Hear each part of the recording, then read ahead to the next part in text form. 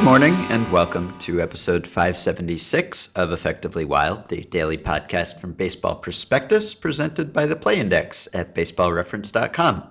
I am Ben Lindbergh of Grantland, joined by Sam Miller of Baseball Prospectus. Hello. Hi. So we are here on a Tuesday, unscheduled bonus podcast this week in response to a couple big transactions that happened on Monday that were unanticipated and were more fun because they were unanticipated, I would say. And that was my first takeaway from the day. I think we will talk a bit about the Russell Martin signing with the Blue Jays and probably more about the Cardinals Braves trade involving Jason Hayward and Shelby Miller and others. But the fun thing, the extra fun thing about the latter move, at least, was that it came completely out of the blue. It took everyone by surprise. It was reported by the team Twitter accounts, not the media. The media were scooped by team press releases, essentially. And I think this is my preferred method for finding out about things, which we talked about last offseason. And I said that I'd be perfectly happy if we found out about transactions when the team told us about them. And you still need journalists to do journalism and to dig into stories and find out things that teams don't want to tell us that we wouldn't know about otherwise. That's still a very valuable role.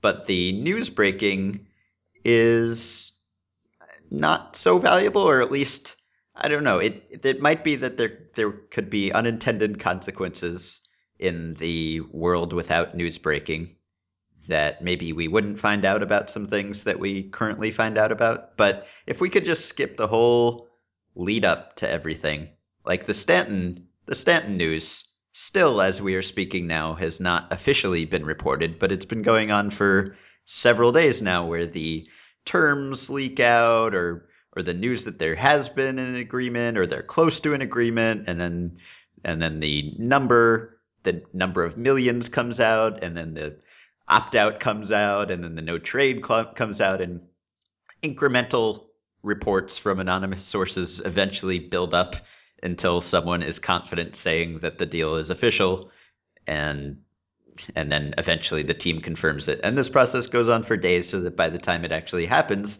it's old news already. Whereas this just dropped like a bomb in the morning on Twitter. There was no hint that anything was happening. And the end result is the same. We know what happens. It doesn't matter if Rosenthal or Heyman or whoever had it, or if we found out about it straight from the source. So this is great. I love it. I think that it's better for each move if there's no lead up. Mm-hmm. However, the lead up is also fun. Like ideally there would be just as many rumors, but all the moves would somehow come out of nowhere, and we would never figure out this pattern. Yeah. Because it is definitely true that it's more fun to imagine. It's more fun to process a move when you haven't had 3 days of kind of percolating. But on the other hand, there is something nice about all the extra information, even if it's flawed information, all the extra information you get based on rumors of moves that never happen. It gives you a lot better sense of how valuable a player might be, or gives you, it spurs you to think about different clubs' rosters and where players fit, and you have to, in a sense, process like 10 times as many moves, and that probably helps your brain get smarter. But yeah, for enjoyment, this was pretty enjoyable. Mm-hmm. I don't know. I don't think the moves exist for our enjoyment, though. No. I think the game does.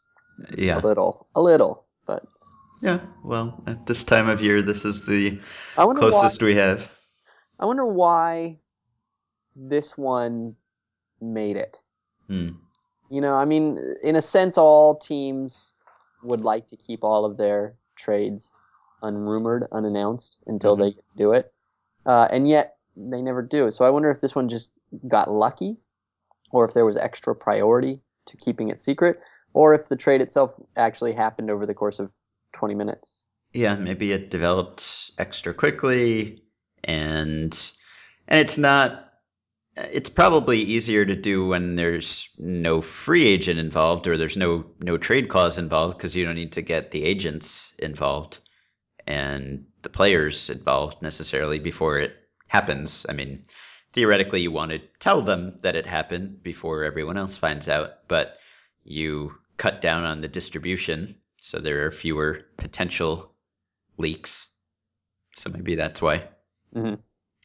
But yeah, I enjoyed it. I wouldn't mind if all of the excellent reporters who devote an incredible amount of time and effort and energy to being the first to break whatever the transaction of the day is, if they were able to slow down, get some sleep, get off Twitter for more than 2 hours at a time, and devote their energy to some other interesting story. Because we will find out about the moves one way or another, no matter what. Even if it's just opening day, the teams show up and we see who's on the lineup card. Uh-huh.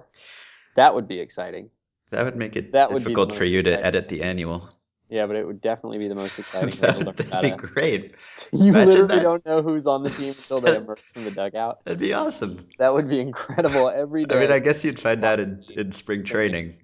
But pitchers and catchers reporting to spring training is currently the most anticlimactic moment of the baseball schedule. Under this system, it would be the most exciting moment of the baseball schedule. People would make the pilgrimage down there just to see who reports. I think I've fixed baseball. I think so. Okay. So we can start with Martin, maybe, because there's probably less to say. I don't know how much there is to say about it. He's a pretty good catcher.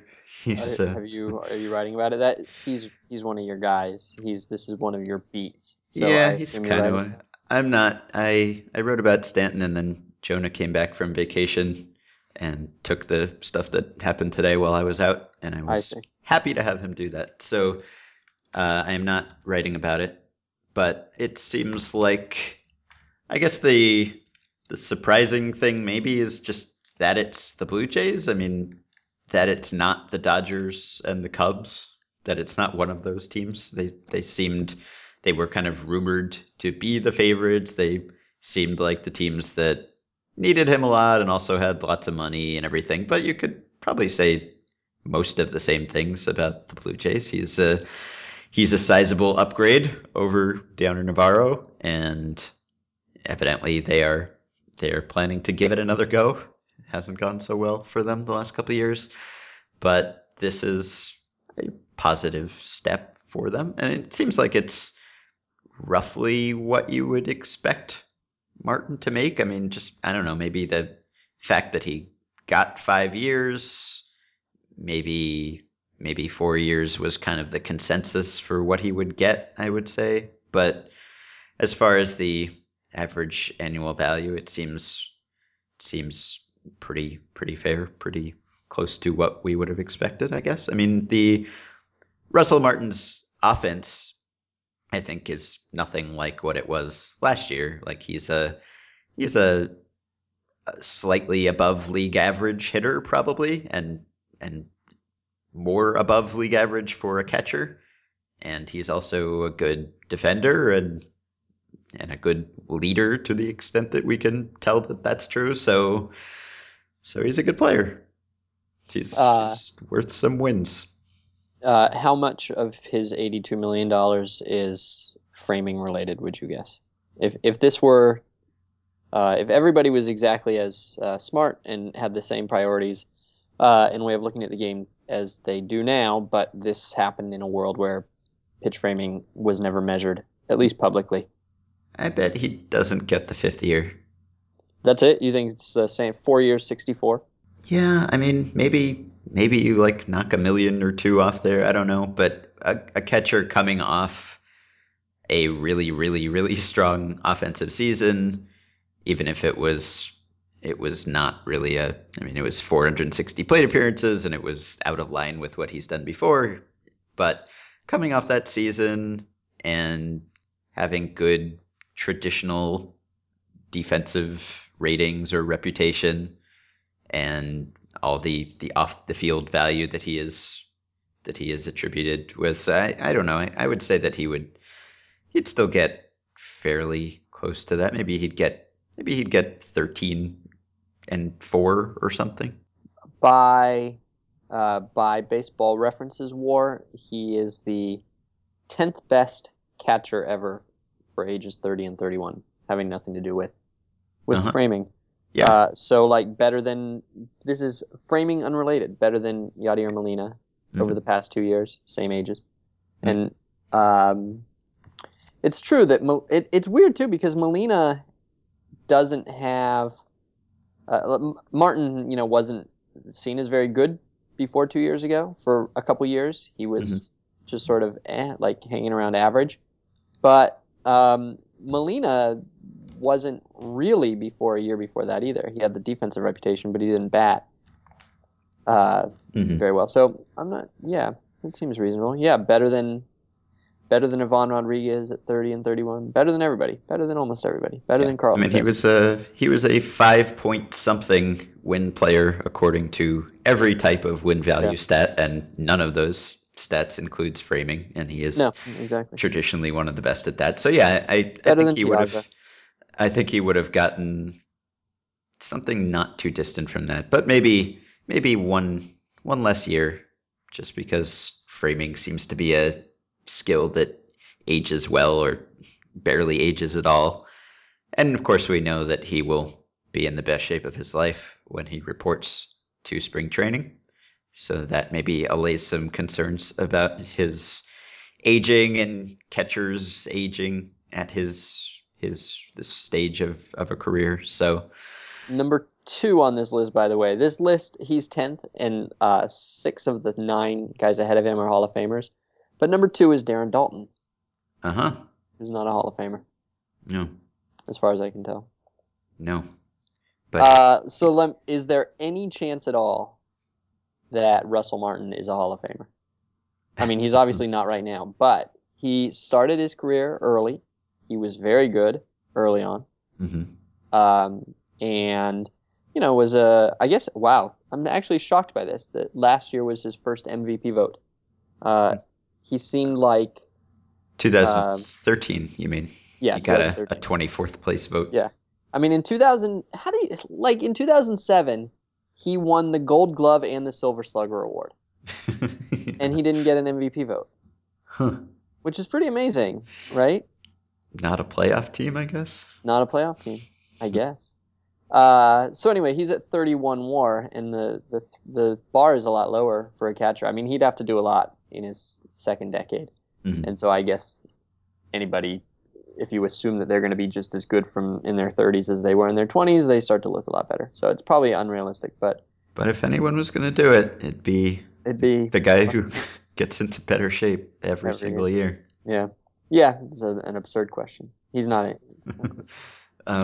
Yeah. So it sounds like the Blue Jays are rumored to be interested in lots of other high-profile people, and of course they've been trying to sign a pitcher for a while now, a couple off seasons now. But I guess if you can't get a pitcher, or if you haven't gotten a pitcher yet, Russell Martin is the closest thing to a pitcher who is a position player in a sense, in that he will make all your pitchers better. And Navarro is kind of on the opposite end of the framing spectrum, so that should be a sizable upgrade, even if offensively it's not as huge as it might look based on last year's stats. So that's Russell Martin. Does it surprise you that the Cubs allowed themselves to be outbid? Yeah, or the Dodgers, who, I don't know which one surprises me more. I mean, the Dodgers might plausibly, the Dodgers keep even Ellis. Before this were talking about how much they value what Ellis brings. Yeah. And they might plausibly say that they're just not looking for a catcher, and you're wrong to accuse us of such. Mm-hmm. The Cubs clearly, though, were looking for a catcher. Mm-hmm. And, you could say it's surprising that Martin got the 5th year and that the Blue Jays gave it to him, but still, you sort of got the feeling that this might be a place where the Cubs would draw a line and say, no one's passing us on this guy. We're gonna get him. Mm-hmm. I'm surprised they didn't. Yeah, I sort of am too. I'm sure they had a chance to. I'm sure they were offered the opportunity to bid higher. Hmm. And yeah, so Maybe not. Maybe Martin just wanted to go to Canada, that's and right. he Maybe was so. using the Cubs all along. Uh-huh. That could be. Okay, so that's Martin. Okie doke. Good And show. the other move, which you wrote about, so you've got a leg up on me here. So this is a fun one. It's fun that it happened on the day that the Stanton extension became quasi confirmed, because Stanton and Hayward are like the closest possible matches you can come up with most of the wars, really all of the wars. They're pretty close. BP's Warp has not liked him quite as much, has not given him quite the same defensive ratings that the other systems do. But according to the other wars, they are like within a win of each other over the last few years, which surprises people because obviously Stanton is the bat first guy and Hayward is the glove first guy, although both of them are kind of good at everything to some extent. And so yeah, so if these guys are equivalent players, even if they arrive at the value in different ways, and while this deal was happening, Stanton was getting signed to the biggest contract ever, that kind of gives you an indication of how good Hayward is and how good the player that the Cardinals just got was. Do you, though, think that they are equal? No, I can kind of buy that they have been equal or close. I would, if I had to choose one for this year and probably for all future years, given that they are roughly the same age, I would probably go with Stanton. How come? Just the aging curves, I guess, for defense being a thing that seems to decline right away from what we know, and so Hayward's greatest skill is probably already declining or will be soon, whereas Stanton, you could imagine him being at the same level of offensive production or close to it for the next several seasons. So probably that would sway me. That I wrote that as well in my analysis of it. I said that I made the same point, but I'm not sure that that holds up logically. Like I said it, I'm not taking it back. I'm not Uh-huh. editing it, but the it's true that both of them will decline defensively because all players basically do, and it's true that both of them will probably, well, at least theoretically, they're going into their primes as hitters.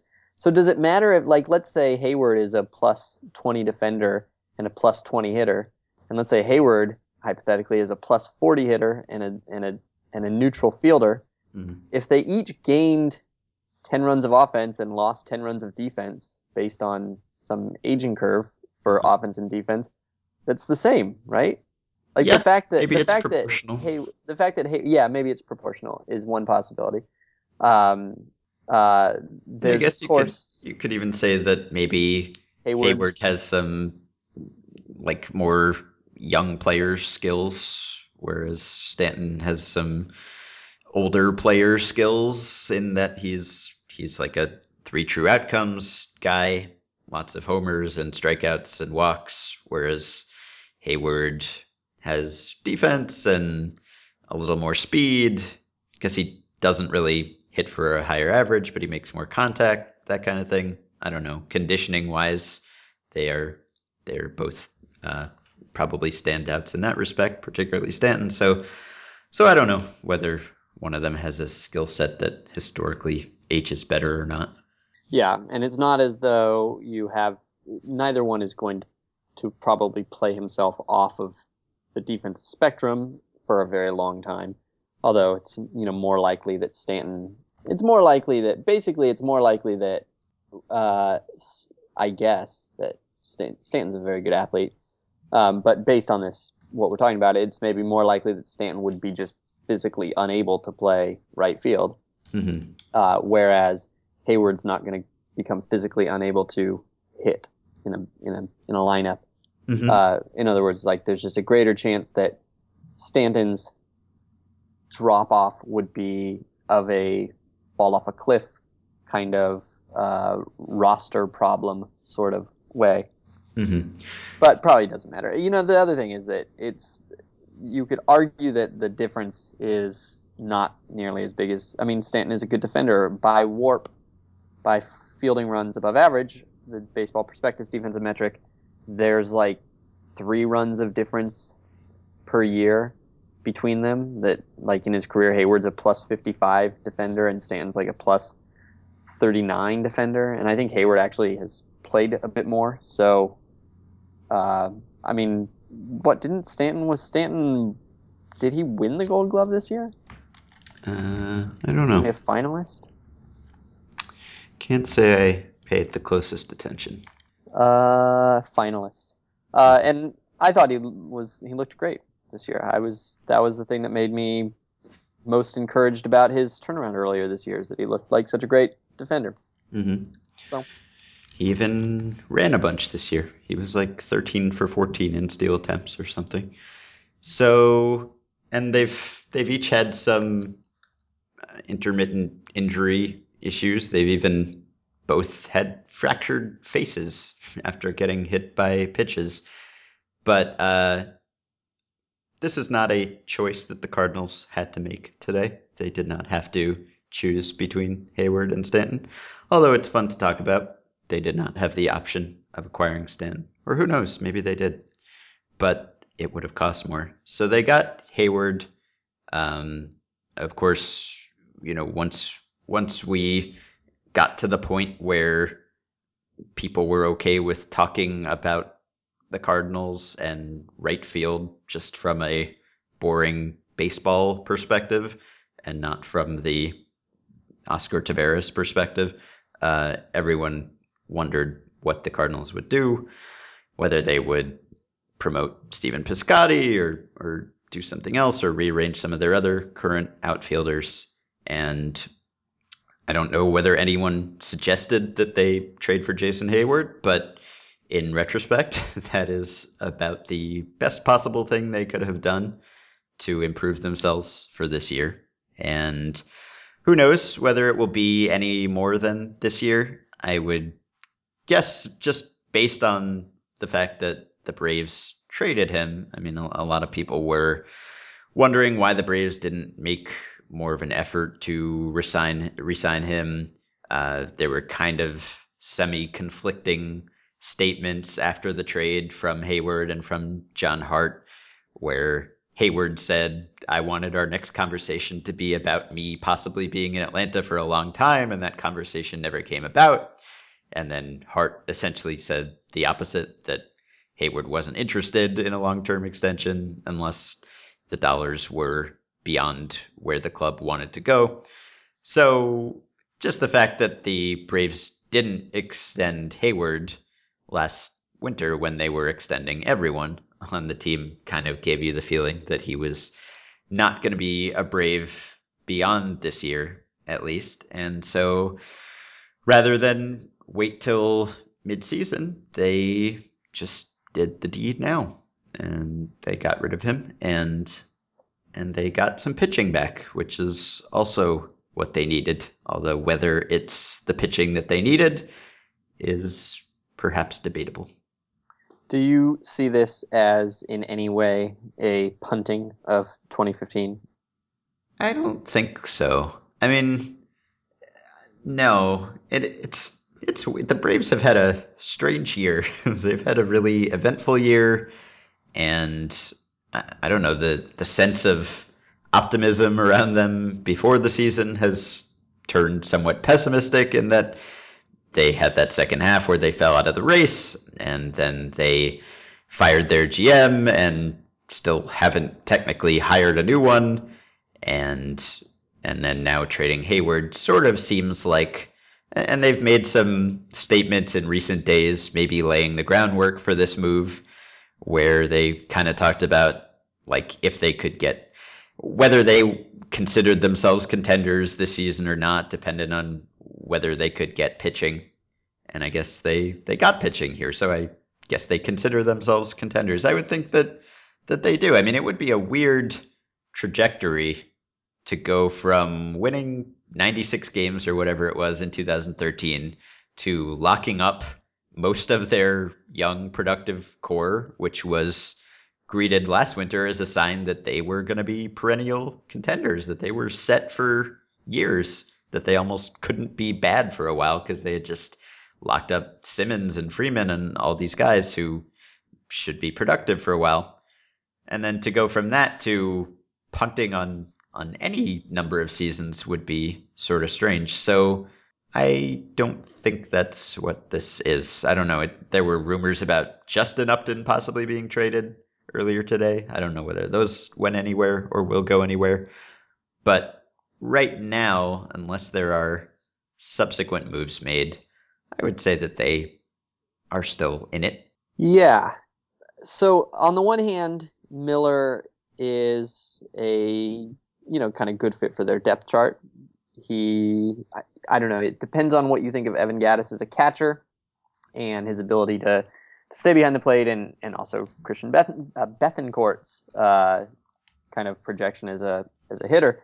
But you could argue that they traded from depth a little bit, in that they have this Gattis who is just kind of hanging around and is maybe, depending on your assessment of his defense, better suited for left field than catcher, and that they filled a hole. So that makes sense to me. The idea that you need to have upgrade your rotation because it's the weak spot, though. I mean, the player who comes in is not better than the player who goes out. It's usually not much of an upgrade. So I don't know. Maybe there's just a little bit too much talk of categories in that explanation for my liking. But it is true. I mean, they had basically three guys in their rotation, and you can't win with three guys in your rotation. And it's probably easier to envision adding some sort of complementary bat this offseason than adding a complementary starting rotation, starting pitcher. So I don't know. It seems fine to me. It doesn't seem like a give up at all. And it's got, I don't know, it's a nice little kind of semi-bluff, right? You don't give up next year. Shelby Miller could be really good. He could be exactly what you need to stabilize the middle or back of your rotation. You might find that Evan Gattis plays adequately in left field and Justin Upton's a really good defender in right, and that you end up not losing all that much there than you would have, and that it works out okay. And it definitely has a lot more upside in the long term for them. The fact that Jordan Walden was kind of thrown in is sort of odd, unless they thought that he was like a close to a non-tender candidate, or the Cardinals just simply demanded it. But it feels kind of weird that they would just give up a pretty good reliever who's not that expensive if they're also looking at next year. Like, it sort of feels like maybe they would have found something else to throw in than Walden. But maybe it was a arbitration thing and they just thought Walden was too annoying. So you wrote about Miller and his Sisyphean efforts to develop a second pitch. Would you say that there has been any progress toward an actually effective one? I don't think there's been progress. I think that in fact, I would be more pessimistic now than I was 2 years ago, because he's had 2 more years to develop one. He's tried a bunch of things. None of them has really worked. It seems like the most promising thing is a sinker, which is the least helpful. thing that you could add. Like, yeah, it'd be nice if he had a sinker, but it's not really what he needs to give batters a really different look. Mhm. And so particularly to see him just give up on the changeup this year in the second half is pretty strong. Is a pretty strong statement. And so I don't really know that I expect. I would. I. It's hard to count on anything. On the other hand, pitchers are just constantly adding pitches. It's not easy exactly, but it happens. It happens in early in guys' careers. It happens in the middle of their careers. It happens late in their careers. It's really never too late to just have a good day with your pitching coach and Mhm. realize that this particular grip or this particular pitch or this particular arm slot or whatever is something you can work with. And it happens all the time. And I do think that Shelby Miller at this point has demonstrated that he is not far off. He is still not far off. Like he has shown the ability to hold up to a major league workload, to throw his fastball past major league batters, to more or less keep his command with his fastball. He does a lot of the things that you would consider tests that a pitcher needs to pass once he gets to the major league level. He's done all those things. He's still one adjustment away, at least, from being really good. And 2 years have passed in his quest to make that adjustment. He probably won't make that adjustment, but it's really close. He's still really close. Mhm. And do you have the prospect staff opinion on Tyrell Jenkins, the pitcher that the Braves also got in the deal? Yes. So Jenkins is behind in his developmental time because he had shoulder injuries. He has a bunch of qualities that make him a still an enticing prospect, such as a great body, good velocity, prospect pedigree, lots of things to like, but he hasn't really developed the extra pitches needed to envision him as a starter yet, and he's still to some degree coming back from the missed developmental time. It seems to me that it's a ceiling as a reliever, and probably relatively likely that that's his role. You are a fount of prospect knowledge. I guess so. Especially after you edit the prospect Yeah. staff's Remember submissions. you remember my story about meeting Josh Tomlin, To where you were doing the story Philip Umber, on Philip Umber in and some Josh Tomlin was nowhere there? place in Texas or something. Yeah, exactly. So it was I was watching Philip Umber work out in some guy's gym in a warehouse in Texas, and it was a bunch of high school kids and Philip Umber and Josh Tomlin, and in the corner, Tyrell Jenkins. Mm. So you've had eyes on I Tyrell have had eyes. It Jenkins. was his first day. It was his first day in the gym. He looked uncomfortable. It's just like not wiping off the machines or anything. Just Just looked kind of tired. uh-huh. Okay, so then are we just calling this a win-win? We don't have to call it anything, but if we I were think going to call it something. I think that this is one I call a win-win. I actually like it, and I don't normally you like these because it's so obvious that one team needs to compete this year and one team needs to compete in 2017, Hmm. and or it's that one team has two second basemen and no catchers, and one team has two catchers and no second baseman. And this is not either one of those particularly. Hmm. It's a little bit of the latter one, and but it's not really. I just like it. I think that it's as I put it, it feels like the Braves got a good return, and it feels like the Cardinals didn't give up much. Like I Hmm. don't know how those two things can be true. And yet that's kind of how this deal feels to me. Yeah, well, I don't know. Maybe it's because of their respective needs. Yeah. Yeah, I guess so. Anyway, it'll be interesting to see what happens with Hayward, whether the the big exciting power season that we've been hoping to see since he kind of had it in 2012. Um, be interesting to see whether perhaps that surfaces again. It'll be interesting to see whether he is more amenable to an extension with the Cardinals than he was with the Braves, or whether they are more amenable to it than the Braves were. All of these things will hold my interest at some point in the coming season, and they held my interest today. So thanks to 3GMs for spoiling our day off, forcing us to podcast. It was fun. Yeah. Okay. So please support our sponsor by going to baseballreference.com, subscribing to the Play Index using the coupon code BP to get the discounted price of $30 on a 1-year subscription. We'll do the listener email show tomorrow, so please send us emails for that. We are in need of some at podcast@baseballprospectus.com. And the rest, the Facebook group at facebook.com/groups/effectivelywild. And rate and review and subscribe to the podcast on iTunes. We will be back tomorrow.